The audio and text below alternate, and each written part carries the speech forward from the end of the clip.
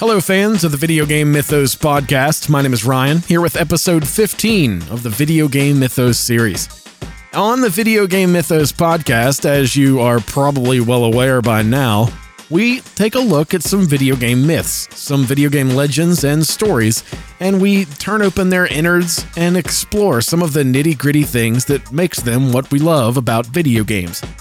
We are purely lore and story-driven, but with the name of the podcast brings the obvious truth that these can be myths.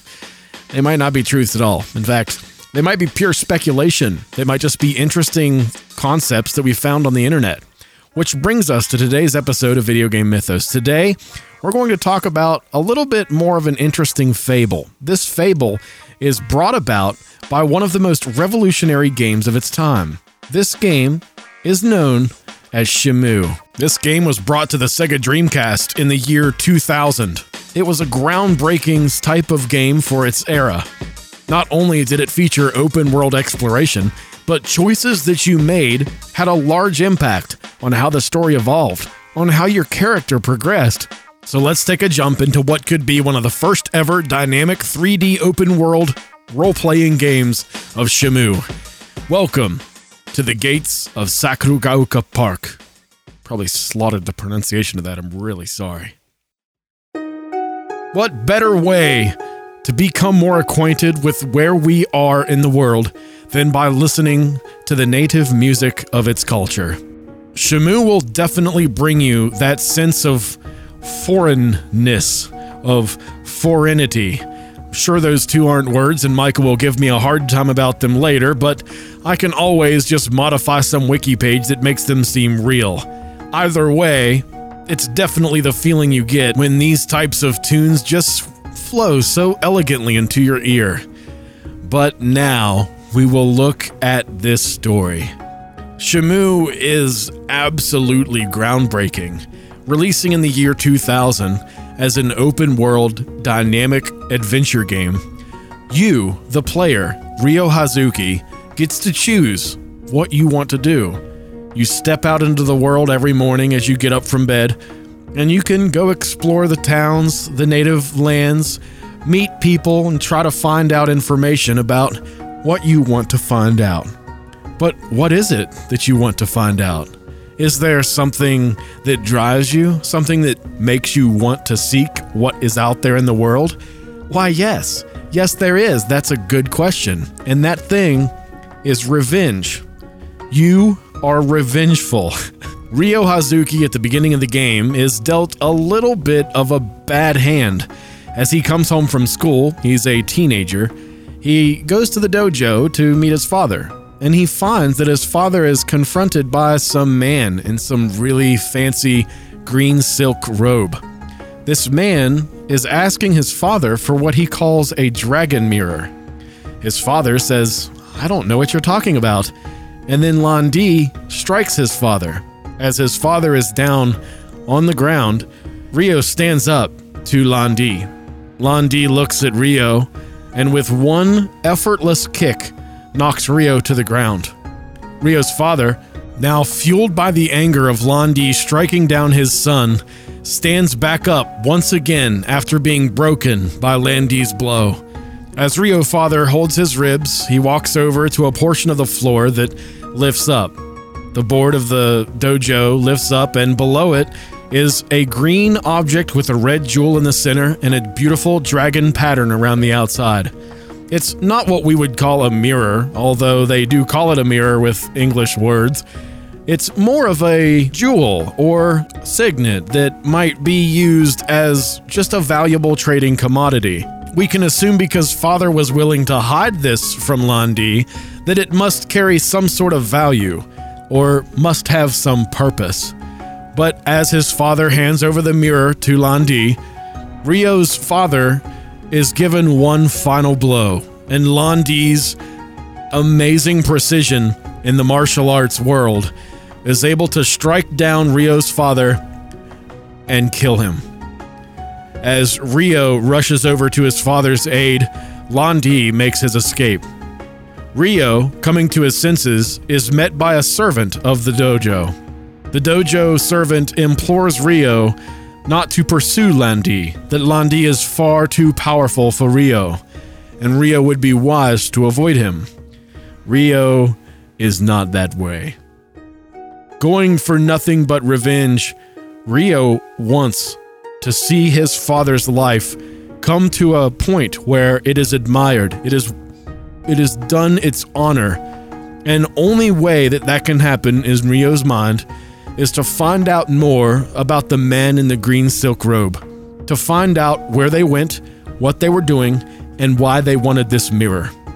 So automatically, the foundation of this game, the baseline, as we always give you in the beginning parts of Video Game Mythos episodes, is that you are engaged. This game is far more advanced than anything of its time, and you are engaged. This is an immersive 3D world with great voice acting, great character cinematography, and it's phenomenal to see such a foreign story have so much relatability, how it can easily persuade our hearts into understanding the emotions of something that can seem so foreign to us.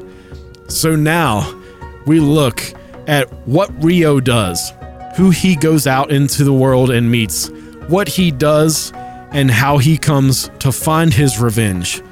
Unfortunately for us, that means we're going to do a little bit of digging. The only real lead that you're left with as your father is murdered in his dojo is the surrounding town, your neighbors, the Sakuragaoka community. And the one thing that you can inquire on is the car that Lan Di and his fellow henchmen left in. So that's exactly what you do. As the first day of your adventure opens up, Ryo steps out into the world, and you're kind of impressed with the level of quality, the level of explorability and open-worldness that this game brings. Interestingly enough, you start to talk to some of the neighbors, to some of the townspeople of Sakuragaoka, and you ask them about the black car, and you come to find that there have been eyewitness testimonies of this car, and of where the car went. So that leads you into more of a mystery to go to this place and find out more about what happened that day, about the people that murdered your father, and about why they might have wanted this mirror. Ryo Hazuki is a very diligent person who wants the best for his father and for his family. And as his inquiries from Sakuragaoka to Yamano's end up actually bringing you to some pretty strange and pretty wretched places. You end up getting in multiple gang fights with what they call action time events, which are like those little things where something happens in a cinema and you have to press the right button at the right time in order for the right thing to happen. The concept that was applied in this game was revolutionary for its time. Not only did it make watching the cinematic sequences between different portions of the open world experience, these cinematic experiences required interaction, so it maintained a certain high level of interest. On top of that, the game's open world style is a lot slower than most people were used to nowadays. So going back and playing these types of games, the environment is a lot more immersive. It's slower and more deliberate. Since the camera and the player aren't flying through the world at such speeds where you're not able to perceive your surroundings, it does immerse you a little bit more into the culture, into the way of life. Everything in this world is automated, similar to how Stardew has NPCs that get up on time, shops will open and close, the night and day passes. Folks, this happened in 1999. This game was released in 1999 for Japan, early 2000 for the United States and Northern America, and kind of middle of 2000 for Europe. But this was a revolutionary game for its time, so I can't overstate enough how absolutely pivotal this game was for how gaming evolved in general. So if you're going to go back and play this, which they just released a remaster of Shenmue and Shenmue 2 on Steam and on PlayStation 4, then just understand as you're playing this game that the pace isn't exactly modern. You know, you got to take your time through it, and it will be rewarded. There is such a robust character interaction in this game that it's phenomenal to think about this game being made so long ago. So let's talk a little bit about the stories in the game, the characters in the game, and why this is so foundational to how gaming evolved. One of the characters I'm going to talk about, which is actually the main character, Ryo Hazuki's main love interest through the game, which is Nozomi Harasaki. Nozomi is a very hot girl. No, that's not the word I should use to describe her. She is extremely attractive, but she's also fair. She is fair in the sense of, her skin is fair. She is very soft. She's delicate. She's precise. And more so important about her physical attributes are her emotional and intellectual attributes. She is extremely wise and very compassionate for the well-being of not just her friends and her family, but also other creatures, animals, and there's some examples we'll get into here shortly regarding that. At the beginning of the game, you're exposed to her as she finds a dead cat along the side of the road. A car that was trying to go through the neighborhood at really high speeds ran over a cat, and you meet Nozomi caring for the cat's young. The cat that died on the road was actually the mother of a kitten whose leg got broke by the car. Don't ask me how the logistics of that happened. I've been trying to imagine it for about 20 years now, and I still can't quite get the picture out of my head of a mother cat dying and a baby cat getting its leg broken. We'll move on. But Nozomi is there to care for the young cat who now has lost its parent. Similar to Ryo, as he is now alone in the world with no kin, no direct kin at least, Nozomi shows compassion and cares for this kitten, wraps its leg, and Ryo can relate to the pain that the kitten is going through. As Nozomi's delicate hand helps care and nurture the kitten back to life, over the coming days and the coming weeks as Ryo's investigation continues, conversations about Nozomi and your relationship with her kind of take a turn. Nozomi is from Vancouver, Canada. Although she is of Japanese descent, her parents moved out there before she was born. Her grandmother lives in Yokosuka, which is neighboring to the Sakugaoka community. So she moved back here to be a high school student in Japan with her native lands. Well, after following your father's death, her parents are urging her to move back to Canada. So in different dialogues with her, she looks up at you and tells you that she's considering moving back to Canada. You two are undoubtedly in genuine love with one another, and all she's doing is trying to get a reaction. She wants to know if you care about that. She wants to know if Ryo would be the one who would stop her from moving, and she is wanting to move on.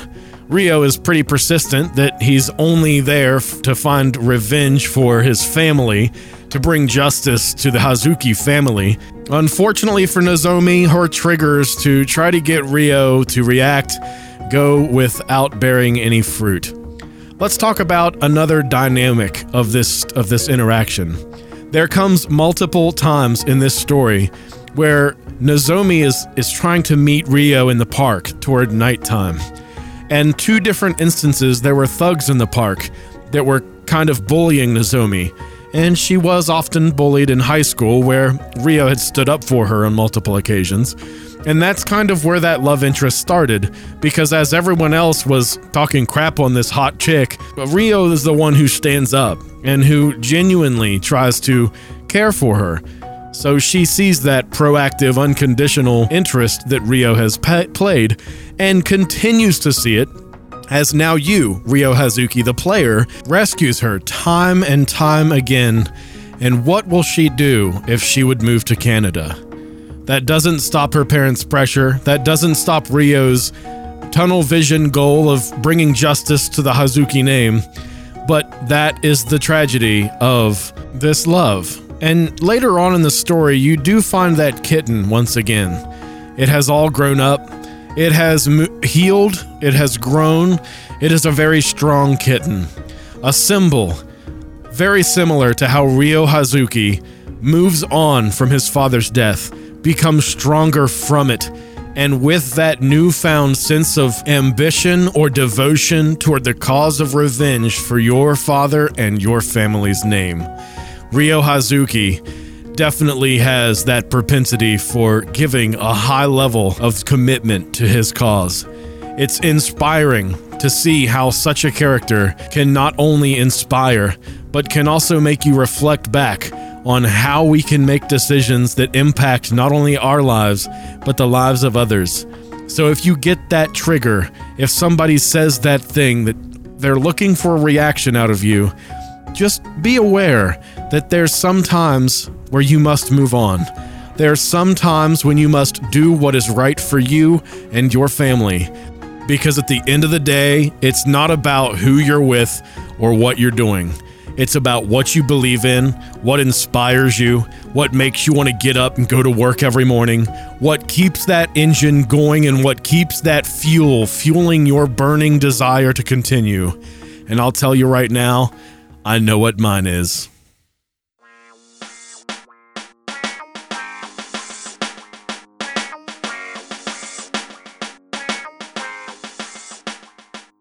You guessed it, it's Video Game Mythos. Thank you all for listening to yet another episode of Video Game Mythos Podcast. A pleasure bringing you this content. I gotta give a shout out to the suggester, the idea generator for this week's episode of Video Game Mythos is Mike Provoznik from Jane Lou, West Virginia. Mike, dude, when you suggested Shamu, I was floored. I've actually changed my schedule of ideas to accommodate because I had to do this one next. So shout out to Mike for the awesome suggestion. If you would like to be shout out in a next Video Game Mythos podcast, be sure to email us some ideas. Send over some requests. Even if you see me in passing, just pull my 13 Palm Trees shirt and say, listen, you got to do this video game myth. And then, and only then, will I topple over in an abrupt love to tell you that I appreciate you for watching Video Game Mythos.